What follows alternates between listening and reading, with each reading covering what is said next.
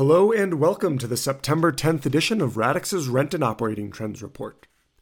The U.S. economy continues its steady march forward as most key indicators have maintained their recent trends. August job growth was strong once again as the labor force added 187,000 new jobs. The unemployment rate increased to 3.8%, but some of the increase in unemployment can be attributed to the continuous growth in labor force participation. While the labor force is not yet back to its pre-COVID levels, participation is expanding modestly and steadily. With such tight labor conditions and new jobs being formed each month, I expect labor force participation to continue its upward trajectory in the coming months. The Consumer Price Index will be released on Wednesday, the last inflation indicator prior to the Fed's next meeting. Economists are expecting inflation to increase from last month, and if this holds true, it may give the Fed more fodder to raise rates once again.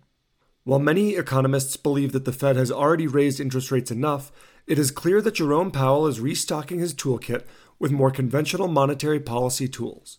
The further they increase interest rates without major shocks to the economy or employment market, the more room the Fed has to drop rates if and when they need to. In both prior recessions, the Fed was forced into quantitative easing, a policy unheard of before 2008.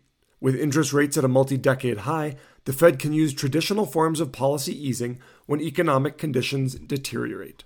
Apartment fundamentals were down across the board last week, a typical pattern in the late third and fourth quarter of the year. Rent growth and occupancy have stalled, while leading indicators, traffic and leasing continue to fall from midsummer highs.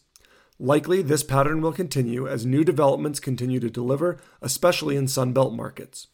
Traffic dipped below 8 tours per property nationwide last week for the first time since February.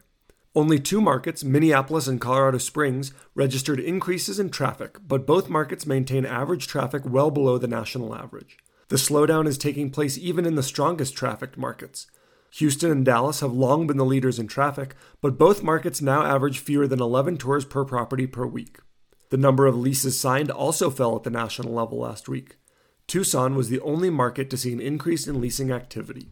Occupancy dipped 1 basis point nationwide last week, and the national occupancy rate is 94.24%.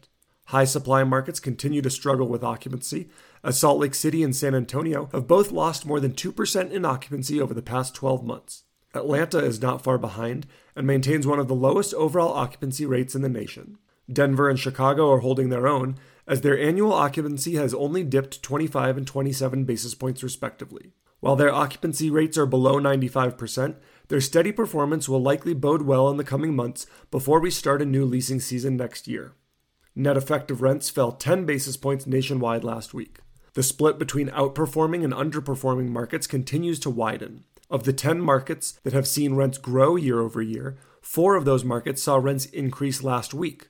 On the contrary, of the 24 metros where rents are falling on an annual basis, only 1 market experienced rent growth last week. Some of the weakest performing markets on an annual basis, including Austin, Raleigh, Colorado Springs, and Orlando, also saw rent declines of 40 basis points or more last week alone. Thank you for listening to this week's edition of Radix's Rent and Operating Trends Report. On behalf of Radix Research, I'm Chris Nebenzahl. Thanks again for joining us.